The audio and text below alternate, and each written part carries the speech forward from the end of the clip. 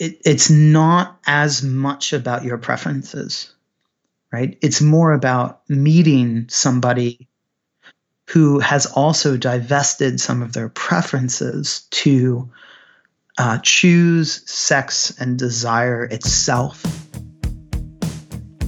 Hello, I am Kay Anderson, and you are listening to Lost Spaces, a podcast that mourns the death of queer nightlife.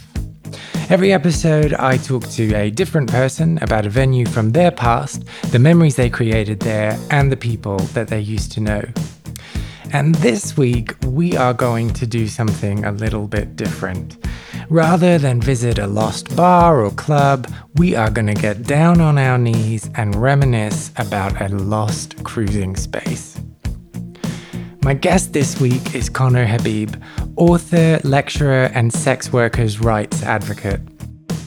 In the late 90s and the early noughties, he was studying at the University of Massachusetts, Amherst campus, where he discovered a fun pastime to while away the time between classes.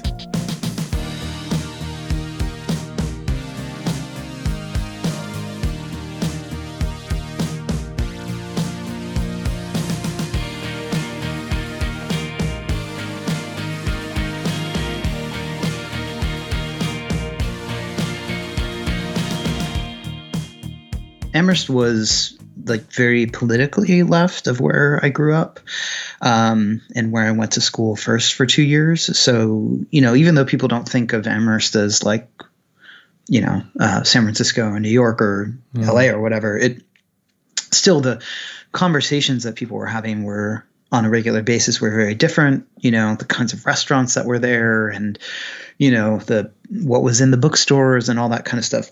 It was a completely different place. So that was, very exciting for me. And how big a town is it? I mean, it's really small, but UMass had like 30,000 students, and then there's Hampshire College, Smith College, Amherst College, and Mount Holyoke. So it's just 5 colleges in this one area. And so it's just tons of kids and professors and, so there's a lot of sort of cultural events and stuff too. And lots of those professors with leather patches on their tweed jackets with scarves, I'm assuming. Yeah. And Hampshire is like, all those were liberal arts schools except for UMass, which is a state school. And, UMass had like basically a Marxist major, so it was like, it was pretty, cultural shock for me. And like, how so? Like, how did that make you feel?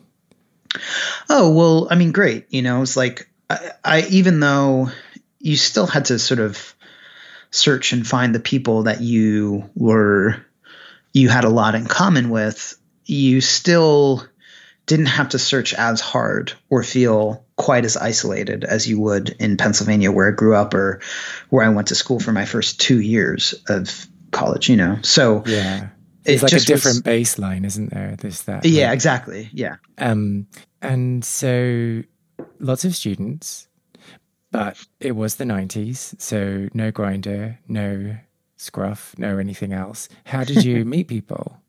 Yeah, 1999 was the year I moved there. Yeah, I mean, at first there was, you mean, how did I meet gay people? Yeah. Well, yeah.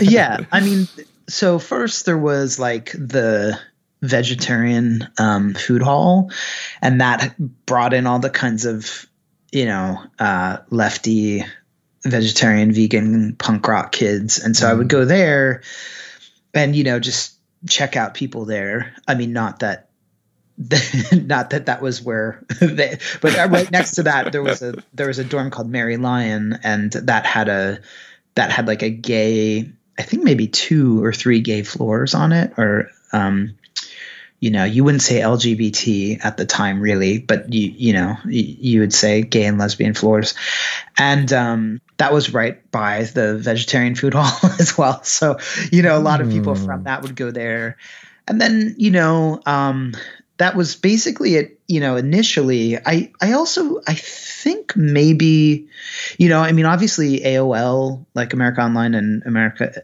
AIM, Instant Messenger were around. And so you could use those to meet people, but so it was hard to find people in the area. And I think right around then gay.com was probably, maybe not that first year, but definitely like the second or third year I lived there. Gay.com was around, so you could use that and net meeting. I don't know if you remember that, but No. it was basically like a cam site where you would meet people with your cameras on. Very early, and it got shut down pretty quickly, and of course the images were so I was going to choppy. say, so just like this little pixelated person taking their Oh, photo. totally. Yeah, totally. Amazing. So yeah, that was how I think. And I mean, probably Craigslist was around then too, but I don't remember. But those would be the ways. And there was also a bar called the Grotto, which later closed. And then there was a bar called Divas. But the Grotto, you couldn't – I guess I was 21 like right after I moved there. Yeah, because I had waited a year after high school to go to college. Then I was in college for 2 years, and then I moved to Amherst. So I think I could probably go to the Grotto shortly after I moved. And so you could meet people there too. But the Grotto was in Northampton, so it was a little bit of a pain in the ass to get there. And you wouldn't want to go to the gay bar by yourself when you're 21, So Yeah. that was I didn't go there that much, but that was another way to meet people for sure. Yeah. And so what was the 21-year-old version of you like? Oh, a total asshole. I was not very, like I was a jerk. I was angry. I mean, I was like a college kid, like lots of college kids now, who are on, social media talking about social justice and all that kind of stuff. That was me, but it was 1999, 2000, 2001, and You had less of a platform. yeah. Yeah. I didn't have social media, obviously, but I was very I had a lot of passion and anger and frustration around what was happening in the world. And, that made me really angry all the time. And I think, right around my last year of school, my mom died, and that made me a lot nicer. Moving to Amherst made me nicer because Pennsylvania is just an angry state to begin with. Like there's a t-shirt that says, "I'm not angry, I'm from Philadelphia, and so like people, it's very hard for people who don't live in Pennsylvania understand Pennsylvanians. We're like pissed off all the time, very direct. And we have like there's a kind of aggressiveness to the state, but, Oh, so I mean, I wasn't aware of this. So is there some kind of backstory, or is it just the kind of accepted norm? I think it's just it's a blend of, Pennsylvania is not the South and it's not New York. So like there's the kind of anger that New York used to hold, doesn't hold it quite as much anymore, but used to hold. And there's also the kind of like passive aggressive stuff from the South, and it all kind of blends together in Pennsylvania. I mean, that would be my best sort of guess. But there's also a lot of German people in Pennsylvania, and Germans have that, the reputation of being direct people, and so I think. Yeah, but direct is different to pissed off, right?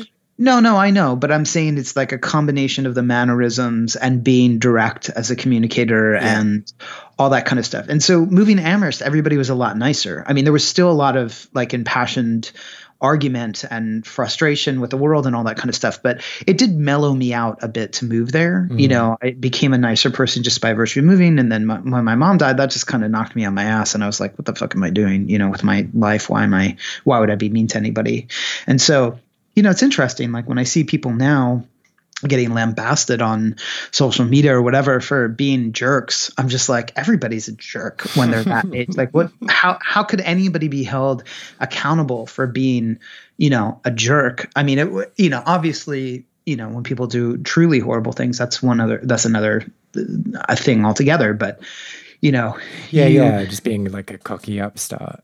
Yeah, exactly. Yeah. That's part of what college is for, is to help you find the contours of your own individuality and your own, the things that you really care about and that mean a lot to you, and to hold them with a kind of emotional intensity,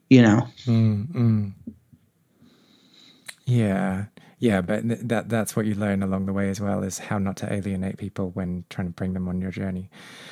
Totally. Yeah. And, and also like when you're, so I grew up in a small town in a conservative state. And so, being gay and being, and having a dad from Syria and being smart, like all those things were very alienating where I grew up, very isolating. So I grew up, with a sense of intense isolation, which it really makes you angry, because when people don't get you, like you feel isolated, and that makes you an angry person. And so when I moved to Amherst, I felt a little less isolated, because it was, there was still stigma around all those things, but not as much. And you could find more spaces where there was not stigma, and you could find conversations where, and you could find other Arab people, you could find other gay people, not a lot, but you could still, and you could, there were a lot, I think, in Northampton, which is right across the bridge from Amherst, was and may still be the highest concentration of lesbians in the United States. So even though there weren't as many gay men, there was still a welcoming to, different people, Yeah. And then, so where were you at in terms of your queerness at 21? Yeah. I should say I don't really use the word queer. I feel like it's become so commodified at this point that it's almost worthless. But I think that, then I probably did identify as queer because, historically, politically, queer was a term that was, at least gone through some iterations where what it was meant to oppose was, a kind of conservative, neoliberal, gay, we're just like everybody else. We just happen to be gay, like kind of thing. So your sexuality was, not straight and, gone through the kind of eye of being gay and then super politicized. So I would probably have said queer then. And I think that, whereas now I feel like it's been really turned into a kind of consumer, materialistic, capitalist, commodified term in a way that's really frustrating. Unfortunately, that disregards its history. But I think, that's not to say it's not worthwhile. People that need to use that term to understand themselves or that it helps give them a sense of understanding, that's awesome. And I hope people, flourish within that term for themselves. But I also think we need to be wary of how it's being applied now in a lot of ways. But so let's just stay on this, because I think it's really interesting. Do you not feel that the same type of thing has happened with the word gay in 20 years ago?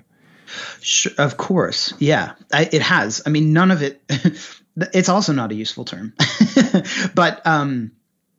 But now it's almost like, in a weird way, like saying gay is almost like a reclamation of queerness in its own bizarre way, because it at least recenters on sex and desire rather than a kind of, I don't know.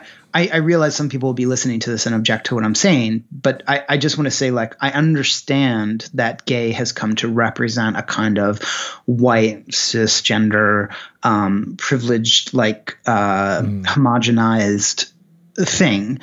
Hairless. You forgot hairless. Hairless. But what I would say is, as that happened to gay, that's also occurring and happening with queer right now, that queer is becoming an aesthetic rather than something that's tied into history in a deeply radical and political way. So you can have people that are for, people that are pro-military, pro-police, pro-marriage, pro-whatever, claiming to be queer, and those are not queer agenda items as far as I'm concerned. You were queer because you would resist the imperialistic, capitalist commodification of gay. But if you don't apply that same thing to queer, then you're in trouble. So I think, so there are plenty of people that say they're queer that have no class consciousness, that have no critique of colonialism, that have no critique of gay marriage, that have no critique of, they'll say they're queer, but then they'll be, like anti-sex work or even anti-sex expression of sexuality, anti-libidinal economy. And so I think that that kind of positioning is troublesome. So you're right that happened with gay. So when I say it's a kind of reclamation, when you say you're gay, I mean, like, first of all, I don't even really say I'm gay except as shorthand. I try to say I'm attracted to men, which has its own baggage as well, especially now as we understand the different values and meanings to the word men. Yeah. But at least that has some truth to it, like at least that's emotion. At least that's like something, that's an adjective rather than a fixed or ossified like identity. So that's, I think, a little more accurate, and it also doesn't exclude any other options for me. Like if tomorrow I'm attracted to women of any sort, I would be able to say that without having to get rid of saying I'm attracted to men, or without having to label myself something that has all kinds of political problems historically or whatever. If that makes sense. Yeah, absolutely. But I guess it also depends on whether you think that once you've labeled yourself one thing, you're not able to take away that label or move or have some fluidity and flexibility. Well, yeah. I mean, the label is to communicate to others. Yeah, so absolutely. It's not that it's not even just to communicate to others. It's to communicate to yourself, but it's to stand in relation to certain kinds of conversations, to certain kinds of people. And the problem with having the label is not that you can't just change it the next day. You could, but then it requires a massive undoing when you're then communicating with more people about the labels that you used before. Yeah. And I think so. What I think is these terms, they're really useful for understanding. They're really useful for kinds of communication. They're useful as shorthand. They're useful as a kind of exploration and discovery of self. But there is a way in which they contribute to a fixed sense of self that lends itself to consumerism. Like I gather these labels, I turn them into objects in my life that become displayed. I attain something. Algorithms, targets. It could be all sorts of things, and so that's, I don't have a perfect way of dealing with that, but I try to contend with it somehow, Yeah. Okay. So that was a little bit of a detour. So we go back to my question, which was, so you're like, where were you on like your coming out or your kind of understanding your attraction to men? Yeah. Oh, I used the right term.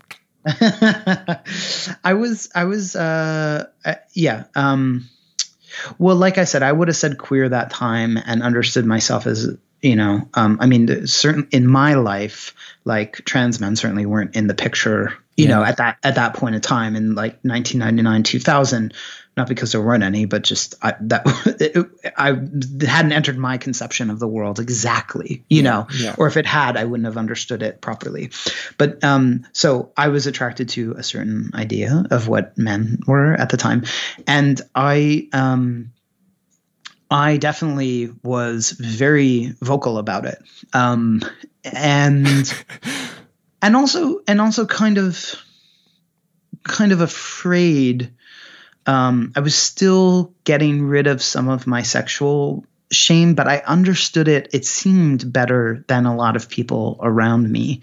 I understood the potential of cruising and why that was important and why sex was important in the public conversation, and so, so I was pretty out, but I was still struggling with my own shit. I mean, I still am, to some extent, but yeah. Well, yeah, I mean, when you're talking about unlearning, there's all of that unlearning of, what you internalized as a child about non-heterosexuals. So I want to just explore something that you said before. You said you were very vocal about the type of men that you were attracted to. Not the type of men that I was attracted to, but I was vocal about sex and sexuality. Okay. Like I would talk about it, you know. And okay, but like not with a megaphone going down the main street. No, I wasn't like a carnival barker, you know. But you know, I mean, I definitely thought that sex and sexual attraction deserved to be part of conversation and not quarantined off in or severed from the rest of life. And you know, at that time, it probably gave me a bit more like of the kind of shocking the bourgeoisie kind of feeling of, well, I'll be the one that talks about fucking, you know, because, you know, the people had a certain way of talking about it back then that's different than now. I would actually say things are much worse sexually now than they were then, but people had a different way of talking about it then, that like it became a jolt, you know, to hear someone talk about talking back then openly, especially if you were, you know, a dude attracted to dudes, you know. So you're just talking generally then, just generally society we're more uptight. No. Yeah. I wouldn't say they were more uptight. I would just say it was different. It was in a different way. You know, like I said, I think things are worse now than they were then. But yeah. Can you expand on that? Yeah, I mean, I think that there's this kind of veiled sexual conservatism that's permeated the left in a way that you would not have expected.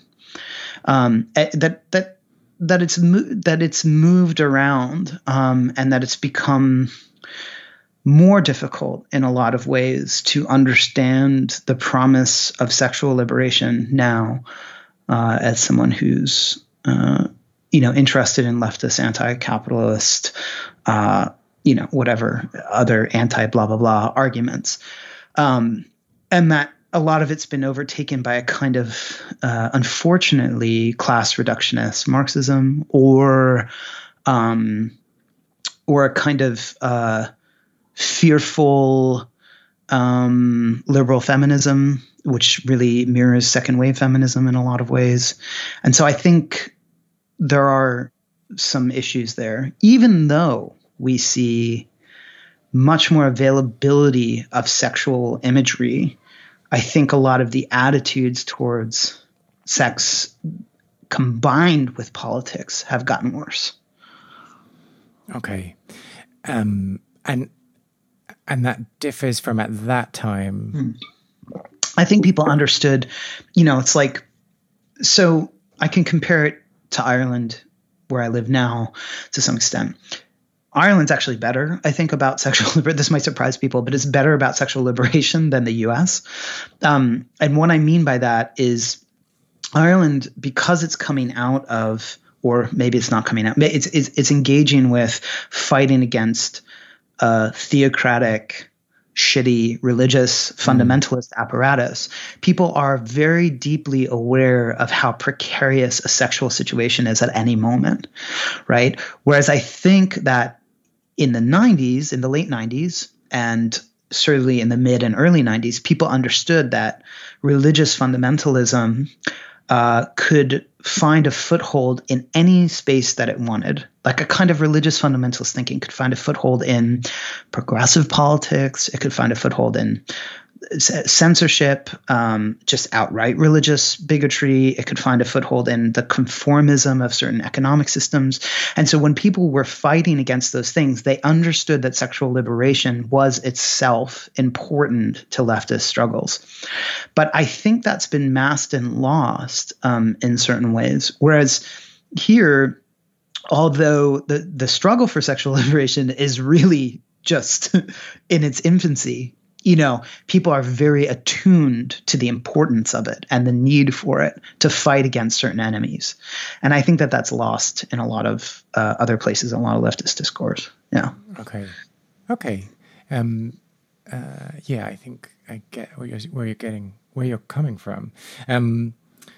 So shall we talk about the student union building? So it's kind of, in lots of these conversations I'm having, people go like, oh yeah, at that time we didn't have the internet and we didn't have phones and we didn't have this and we didn't have this. And it kind of like, I was there, but it kind of blows my mind. And so now if I was like, oh, I want to find a cruising place, I could go online. Mm-hmm. But then you couldn't. So how did you find out about the student union building? I mean, I didn't really find out about it. I just went to the student union building, and then in the bathrooms there was a hole cut between the stalls. And so you knew there was a hole cut in the stall wall, so you knew, or there was writing, so on the wall, so you knew what was going on there. It wasn't. If you were straight, you might not have noticed, or you might have noticed and been like, haha, that's stupid and weird, and not thought of it again. But if you were gay, it tied into. There were alarm bells ringing. Yeah, exactly. But so let's just let's just assume some of our listeners don't know what that hole is. And can you explain to me what when there's a hole between bathroom stalls, what that means? Yeah, imagine the most amazing thing in the world. Yeah, I mean, it's so basically it's a glory hole. You stick your dick through it, and sometimes your balls too, and then somebody on the other side sucks your dick, or maybe you end up fucking them, and that's it. You very often don't ever see the other person. You don't know what they look like if you are sticking your dick through, and if you are the one sucking or getting fucked, you just know what their dick and balls look like, and that's basically it. Yeah. And so you can put your butt up to it too, just to or if you're in the men's bathroom now and you have a cunt, you can put that up to it as well. Yeah. Just imagine any hole orifice type thing on your body. I'm actually just looking up like the origin of the word right now, but can you? So like, do you actually knew what that was at 21? Oh, yeah, totally. At that point, I mean, I had been in cruisy bathrooms before at that point, but I don't think I'd ever been to one that was easy to go back to and that like because of where you lived and stuff. Exactly. Yeah, I was on campus every day, that was accessible, that was populated, a lot. So that's not entirely true. There was one at my old school. There was a cruisy bathroom there, but there was no glory hole. So the glory hole was the new technological innovation in this student union bathroom. Magical world. Yeah. On the other side. The religious idea. Okay, sorry. I am looking up the origin of the word, and I might get distracted whilst I'm asking questions. So then explain to me what you do. Explain to me what you do. So what's my question? My question is like, what is the what's the ceremony? It's a ritual. Like it changed from time to time, because you wouldn't always know that the other person on the other side of the wall wanted to have sex. So you would wait for some kind of signal, they would tap their foot, or they would just be in there for a long time, and so would you, and you'd kind of get the hint, or they would, you'd see them kind of leaning over to look through or in. If they were a little more blatant, they would put their finger through the hole, but that required, a kind of courage that the other person wasn't just in there using the bathroom. Sometimes if it was a straight person next to you, they would just stick toilet paper in the hole to, block it up. And which is their way of saying definitely no. Yeah. Oh yeah. It's just like, I mean, it's like closing the door. Like you don't want people to see you, while you're in there. But usually, the thing that would cue you in was that the person was in there for a long time, and so were you. I think that that's not how it is at every sort of glory hole place, but that was how you would kind of know. And so there were 4 stalls. So there were the 3 stalls lined up, and then there was the stall for people with disabilities at the end, and that was bigger.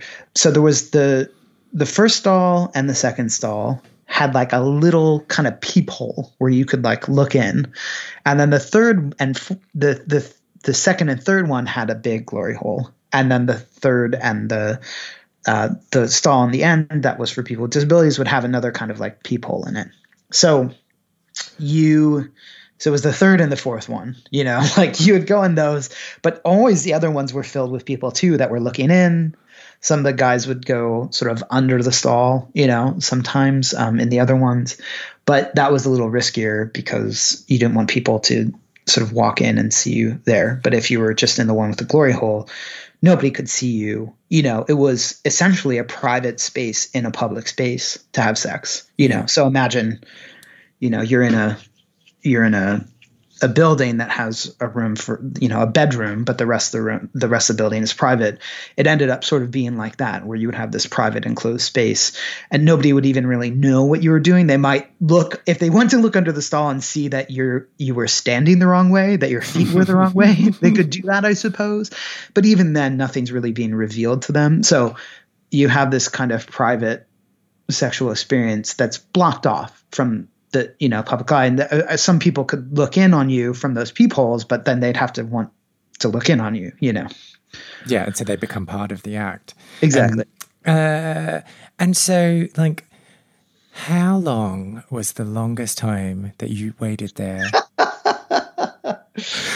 Oh gosh, I don't know. I mean, that's a great question. I like, how dedicated was I?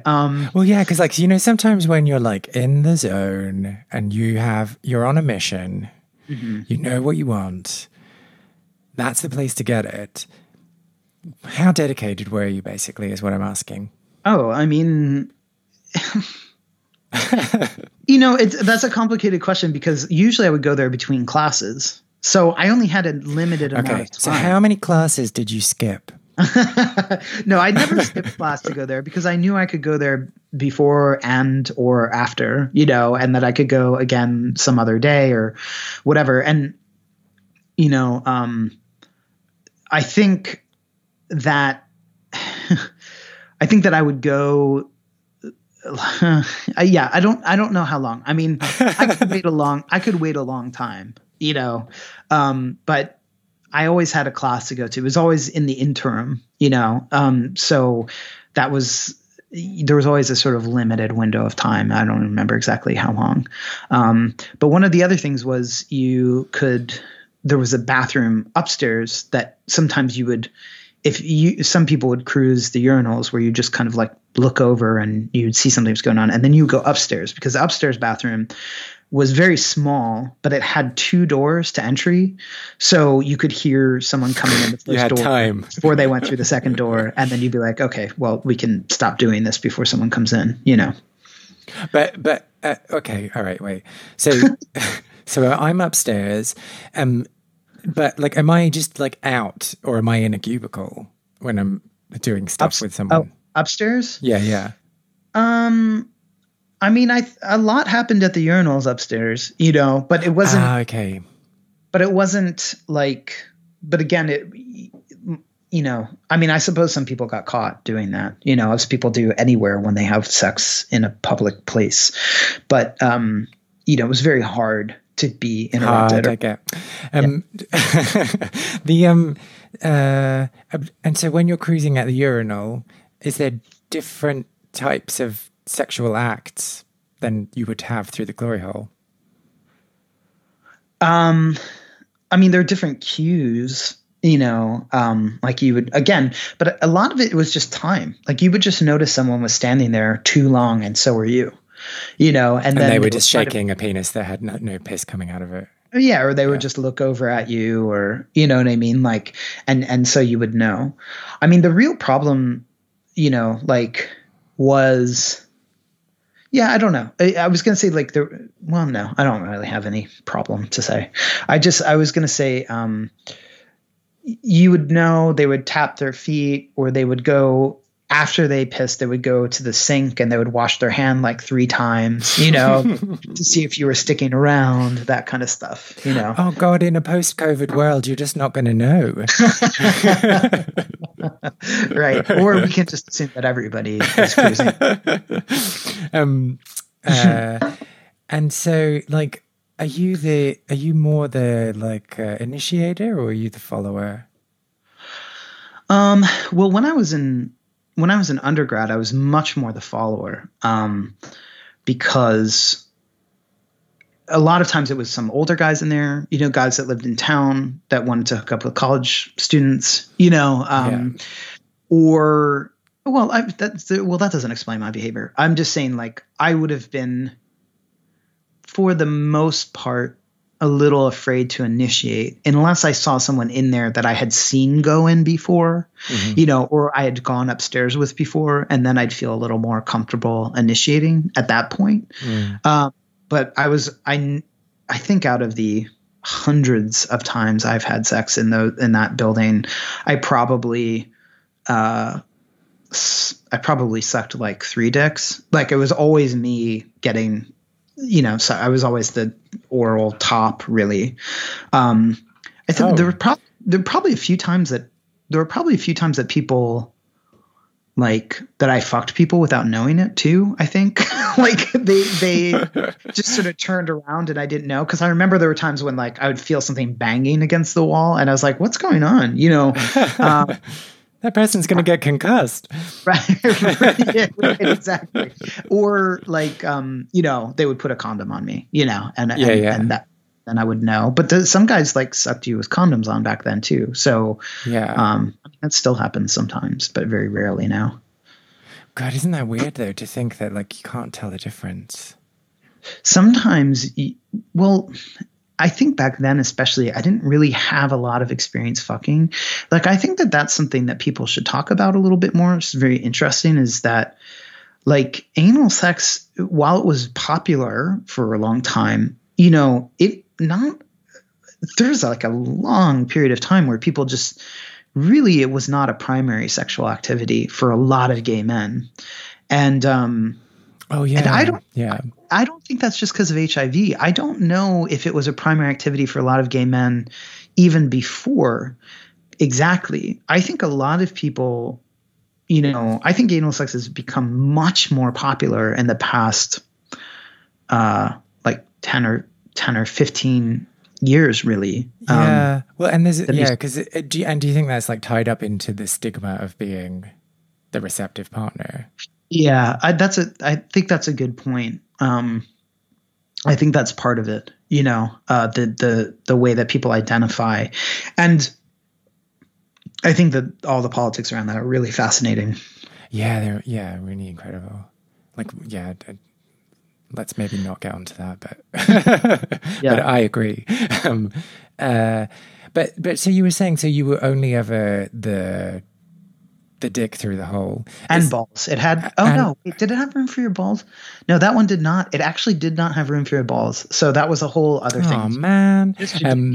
No, it was actually really cool because it created a very different sensation. Like, to only have that, it was a very different sensation. Yeah. Wait, why? Well, because your balls were being essentially stimulated the entire time because they're pushing up against the wall while you're getting a blowjob. Okay. So, in some ways you were actually being stimulated. In other ways, they weren't included in the kinds of stimulation you could have. But, I feel like I'm remembering both. So I think what happened was one day you came along and you made the hole bigger. I think someone made the glory hole bigger at a certain point, because I remember in the beginning it wasn't as big, like that you could fit your whole self through it. And then it got bigger. Yeah. Or maybe you got smaller. So why were you not ever the receptive partner? Sorry, that's like such a private question to ask. No, God, as if this isn't all. Yeah, I I mean, I'm mostly a top. You know, in my life, it's really interesting because I was mostly a top, and then I had this boyfriend who always wanted to be the top, and then I was a bottom, and then I was a bottom for really. I wasn't a bottom, but I was like tended towards bottoming more. And then when I was in porn, you know, for like almost 10 years, like because my dick is not huge, you know, they would always cast me for visual purposes as the bottom, I think. So. You know, like that really tied into my thoughts about what I was and everything. And now that I'm not really doing porn so much anymore, I'm more top leaning, you know. But I mean, I can do whatever. But at that time, I was really mostly just interested in topping. But I also, I guess I thought about sucking guys' dicks a lot, but I think I was probably a bit afraid. I think I had the internalized homophobia that masqueraded as disease fear, you know, that a lot of people have, where your internalized homophobia just is like jumps from place to place, finding whatever it can whatever excuse it can like to hide it. Yeah, exactly. If we just like dart back to the signaling and the initiating and all of those things, did you ever get it terribly wrong? Let me think. Did I ever get it terribly wrong? No, I don't think so. No. So you were never like locked in a stall with someone banging on the door threatening to beat you up because you got it so horribly wrong? No. Oh, man. Would have made an interesting anecdote. I'm glad that my homophobic gay bashing would have made your podcast more interesting. I never got it wrong. No. Isn't that really interesting? Like, sorry, I've said that so many times. Isn't that really interesting? Like just the instinct that you're relying on in those instances, and that negotiation, and like agreement without having any conversation or any kind of, you know, just really, really primitive signaling. Advanced signaling. I think not primitive. You know, it's like it's something that was, you know, gay cultural inheritance for a really long time, where you would walk down the street and you would catch somebody's eye, or, you know, whatever. And I think that ties into gay history a lot. You know, before the AIDS epidemic, in US cities, at least, you would have all kinds of subtle cues, and you would also notice very subtle and nuanced art criticism, cultural critique coming from LGBT people, right? And you would notice that in their cultural presence, in their sexuality, in the way they would meet other people to fuck, all this kind of stuff. And then after or during the AIDS crisis, visibility became so important, and it became so pronounced. And then coming out of that, you have a very out, proud, huge signaling presence, without, I mean, it has some subtlety, of course, and nuance, but you would have a huge, like, big stage, loud, amplified kind of version of queer aesthetics and politics. So, you know, it's like, it makes sense that you would have big stage drag queens with, you know, really not that didn't exist before. Of course it did, but that took the sort of center stage, and it's a natural extension of people needing to shout, like, gay people exist, and they're dying. Pay attention to us, they exist and we're dying, you know? And whereas I think some of that subtlety and nuance in all aspects of gay life, you know, were sort of eroded, certainly, and destroyed in some cases by the AIDS epidemic. And what do you so we're seeing kind of like cruising grounds and spaces disappear, or just like people stop using them for that purpose, because a younger generation isn't necessarily kind of just doesn't think it's for them. What do you think we're losing? Yeah, well, so not to be disagreeable, but I don't think that's true. Okay.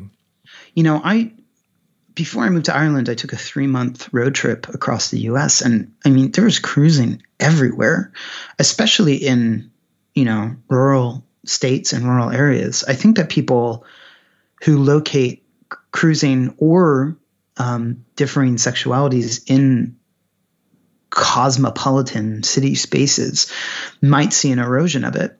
But I think that that's always been a failing of people who live in cities to talk about the rest of the world's sexuality as if it exists in the cosmopolitan manner. And I think that that's true even, again, like before the AIDS epidemic, like back in Stonewall, like all that. I think that's always been a miscalculation, and an exaggeration. And again, not everybody's done that. But I think that, it's good to remember that these spaces still serve really necessary function everywhere in the world that's not a city. And they serve a function in a city too. And that most people now conceive of understanding your sexuality as something that you can be open to and do something about if it's not the sort of idealized heterosexual, whatever. But lots of people don't understand their sexuality until they're much older. Lots of people don't want to live out or in their sexuality in the ways that are presented as options. Lots of people don't want to commit to a sexual identity that relates to prepackaged ideas of what sexuality is. So I think these spaces, they still exist. They will always exist. And the only way that they will stop existing, really, and then they will exist again in a new form, is if we destroy heterosexuality once and for all, which I think would be fantastic. But what's your plan for that? Can I help in any way? My whole life has been an act of destroying heterosexuality. A certain version of heterosexuality, obviously, but so I think, so I think I notice them everywhere, but I think people don't know how to look for them when they have a certain experience. And so, and it's not always, it may not be apparent to, I don't know. I don't want to say it's not apparent to younger people. It certainly is apparent to younger people in some ways, but and there are still, people under 30 at cruising areas that I saw as I was going around the US, but they might not associate some of what they're seeing because of an expectation of what queerness looks like still, But the kind of Disneyfied version of queerness, is that what? Well, or, we have to ask ourselves a question, which is someone who is married and closeted having sex at a rest area queer? Even if they don't identify that way. If they're eroding sexual rigidity in their lives, whether or not they're conscious of it, is there something queer about that when we see it? Is there, and whether or not we think it's ethically correct for somebody to do that and lie to their family and all that kind of shit, leaving that aside just for a moment. You can come back to it later, everybody. You don't have to leave it aside forever. Come back to it after I say, do we, when we look upon that, see a queer act happening? Do we see a queer act when we think about somebody's sexual imagination? The closet is a productive space. It can lead to all sorts of interesting expressions that would not come from just openness. And that's not me arguing in favor of the closet, but just to see also what's there, to see also what's happening there, and understand it as part of the, legacy, tradition, community, family, history of, LGBTQ politics. Yeah, absolutely. I guess like the thing, so even for the people that would fit into that category that you're talking about, 50 years ago, 20 years ago, 30 years ago, like a cruising space would be the only place that you could access and have those experiences. Right. But now there are apps for that. There are websites, and there are other ways of connecting that frankly are maybe less exciting, but kind of remove some of those barriers if you're terrified of getting caught, if you're terrified of seeing someone you know.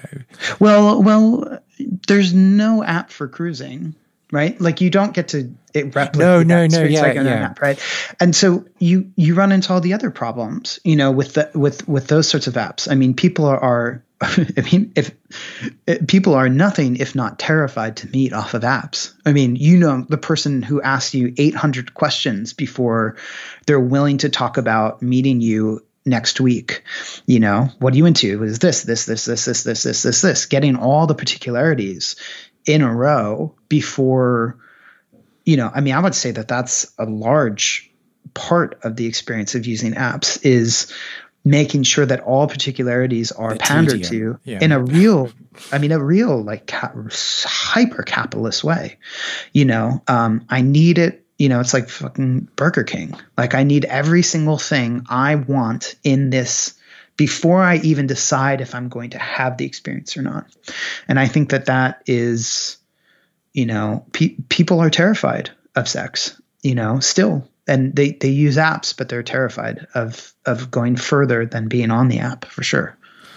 Yeah, but I guess I'm talking about that gateway, I suppose, in terms of like if you are considering having sex with someone of the same gender, it's far less intimidating to download an app and have a look around than to go to a cruising space. I don't think that's true. I mean, I see what you're saying, so I don't want to be too argumentative, but I think like, what's a cruising space? Like if you get an app and you're just looking and you never meet anybody, right? Which is what tons of people fucking do. I would say at least the majority of time spent on apps is not spent trying to actually meet somebody. Most people who are cruising, they're cruising with some intent when they walk around the mall, wherever malls still are, around the mall, or they're in their, or they're in a parking lot and they're checking people out and assessing the potential of a hookup. The difference between the apps and cruising spaces is that the narrative is that everybody is on the app because there's a potential to meet. Whereas cruising spaces, you have to figure out if people are there for that reason, which is a different thing. I mean, there are lots of other differences too, but I think that's kind of what you're getting at. Like, if you go on Grindr and you see someone on Grindr, you can make a reasonable assumption like, this person isn't on here just because they've parked their car, on their way to somewhere else, But you don't know if that person has any intention of having sex, and very often neither do they. So there's a different kind of speaking from experience here. Sure. And it's like I'm making huge assumptions when I'm making this type of statement. I suppose I'm just thinking about from my own experience and what would be the least scary option. Do we want it to not be scary? Is that, I mean, I totally appreciate it. Physically threatening, well, some people don't. I would say most people probably don't want it to be physically threatening, but that's different than not scary, Yeah, right? yeah. No, yeah, absolutely. And I totally am not discounting the thrill, the thrill of it, and the excitement and the spontaneity, which you don't get in an app. But I suppose that dipping your toe in the water is, yeah, I'm just putting out that would be my preference, is to create an app on Grindr, ask for lots of pictures without sharing my own, asking what their interests are without telling them mine, and then blocking them. Well, see, think about the difference between that and a cruising spot. You go and you would probably have sex with people that, it's not as much about your preferences. Right? It's more about meeting somebody who has also divested some of their preferences to choose sex and desire itself instead, and to abandon identity. I mean, a glory hole is pretty an extreme good place version of that. Exactly. Yeah. So then if you go to a cruisy spot, a parking area, and you walk into the woods, people abandon their identities there, and whilst getting fresh air as well. Yeah, right. Exactly. While doing a tree bath, but you really, there's a kind of radical honesty in that. Yeah, absolutely. And I mean, you can make the same argument about bars as well, that there's a proximity factor where if you were being asked for your ideal and you wanted to itemize the things you were looking for and the acts you were looking to undertake, then you can just stay at home all night on Grindr, or any of the other apps. Let's not leave them out. But when you're in a bar or a club, or if you're out in a cruising space, you're like, well, what's available to me, you'll do. Mm-hmm. And there's some magic in that, because you're you get something that you're not expecting. I think it's really, really important for people to interrogate their own boundaries, particularities, and preferences, and the specificity of them. No one else has the right to do that for you. Like, no one has the right to push you past your own boundaries. But everybody should take up the challenge and also the excitement in some ways of interrogating, why do I think I like what I like? What would happen if I did something that was outside of that, just to see, and if I'm not willing to do that sexually, can I masturbate thinking about just kind of weird things that I, and give myself a completely safe space to try that out? Could I try that out with somebody else? I mean, there are lots of reasons why I think this is really good. And I think that cruising spaces, in some ways lended themselves to that, and continue to lend themselves to that. But I think that Grindr, I think the hookup apps are largely the exact opposite of that. They're a labyrinth of unending consumerist preference choice, and it really drowns and damages people in a way, because it concretizes. It really helps them avoid any self exploration. And that's not true for everybody. Some people use Grindr and Scruff, if you want to add one other one in, or BBRT if we really want to go there. But I think BBRT is probably more like a cruising space than like the apps. But you have people. Some people use them and are like, okay, I'm just going to finally just try a fucking thing, And I think that's great. So I don't mean to discount the people who have had those experiences, but I think by and large, apps, and just in a lot of ways, social media in general, and algorithmic sexual imagery and all that kind of stuff, it can really intensify, the particularity, and it can also, if people are open to it, open themselves up to all sorts of things. Like if you're on an app, it's like if you're on Pornhub or some other, tube site, and you see like a clip that is turning you on, and it suggests one that has nothing to do with what turns you on, a lot of people will click on that other thing. Right. And I think that there's a lot of potential there, for opening up new pathways of desire and understanding the self and all that kind of stuff. I think depends how long you take to masturbate, though, doesn't it? Yeah, right, exactly.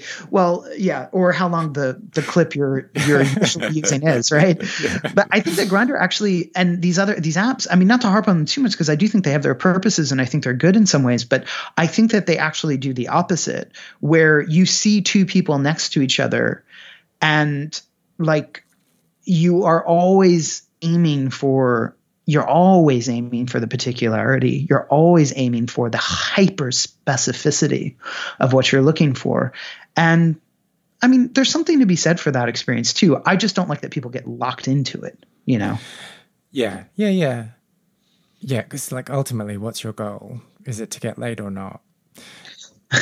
Basically. Well, right. I mean, I wrote an essay a long time ago called Facing the Torsos, which was about how people use hookup apps essentially as personalized pornography. They don't really, use them to meet people. They're about, a frustrated arousal, which has its benefits, but but not if you can't see it as that, not if you can't identify it for what it is. Yeah, absolutely. Quick side note, I really like the way you keep saying specificity, because I can't say it. Specificity. Specificity, yeah. I'm going to practice that one. So I didn't close the loop before. I did start looking up the origin of the word glory hole and then gave up because the conversation went in a different way. Uh-huh. I will look up and let you know later. Okay. So, and in terms of the student union building, is it still there? Still there. I mean, the last time I was there, which I go to Amherst every few years, but I stopped checking, not too long ago because, they had just changed the walls out and there was no hole anymore. There was no indication that anybody was cruising there anymore. There's still other cruising spots in that area, but that is not one anymore. And so you don't know if they like intentionally did some kind of they totally intentionally did it. Straight people and everything, if that's what you mean. What did you just said straight people ruin everything? Yeah, totally. No, but like, I mean, there's one thing to change the piece of wood between stalls, but like, did they do anything above that? I like that you said wood, like as if it were some sort of weird, like colonial library. Well, what is it, like chipboard or something? Like Mr. Pufnstuff's. I don't know about you, but here we have, it's all like pine separations, oak sometimes. Yeah. No, so what did you mean? Sorry. What did you? Well, just like was it just like, oh, we'll do a refurb here and we'll like replace this wall and that'll stop dumb gays, or was there like more of a campaign to like stamp out the deviance? I don't think so. I don't think there was a campaign in this case. I mean, certainly there are places that, there are undercover cops there and stuff like that. But I think this place, I remember them putting just like a metal panel over where the glory hole was. So obviously, but then someone just cut a hole in the next one over, so there was a kind of never underestimate our ingenuity. Evolution, yeah. But then, never underestimate the ability of a gay person to put a hole somewhere. But they, and then they boarded that one up, with a bent metal panel, and then eventually, like the walls themselves were just changed out with metal walls, So because before they were that sort of like dense plastic, whatever that is called, I don't know what that's called, but you couldn't really cut through the metal walls anymore. Yeah. You could, I suppose, pull off the toilet paper dispenser on both sides and then have a hole. Maybe, I don't know. Should we go and check? Did you ever go to the men's bathroom in the Student Union building at UMass's Amherst campus? Or heck, did you go to any cruising ground that no longer exists? Well, if you did, I would love to hear from you. Tell me your stories and share any anecdotes and maybe not photos through social media. You can find me on most platforms, that's Twitter and Instagram and Facebook, under the user handle KAndersonMusic. And you can find out more about Connor by following him on Twitter at Connor Habib or on Instagram at Against Everyone with Connor Habib. Lost Spaces is not only a podcast, but a concept record as well. I've been writing songs about queer venues and the people who used to live their lives there, and will be releasing songs over the coming year. You can hear the first single from the set, Well Grown Boys, which is also playing underneath my talking right now, on all good streaming platforms. If you liked this episode, I would really appreciate if you subscribed, left a review on Apple Podcasts, or just told people who you think might be interested in having a listen too. I am Kay Anderson, and you've been listening to Lost Spaces.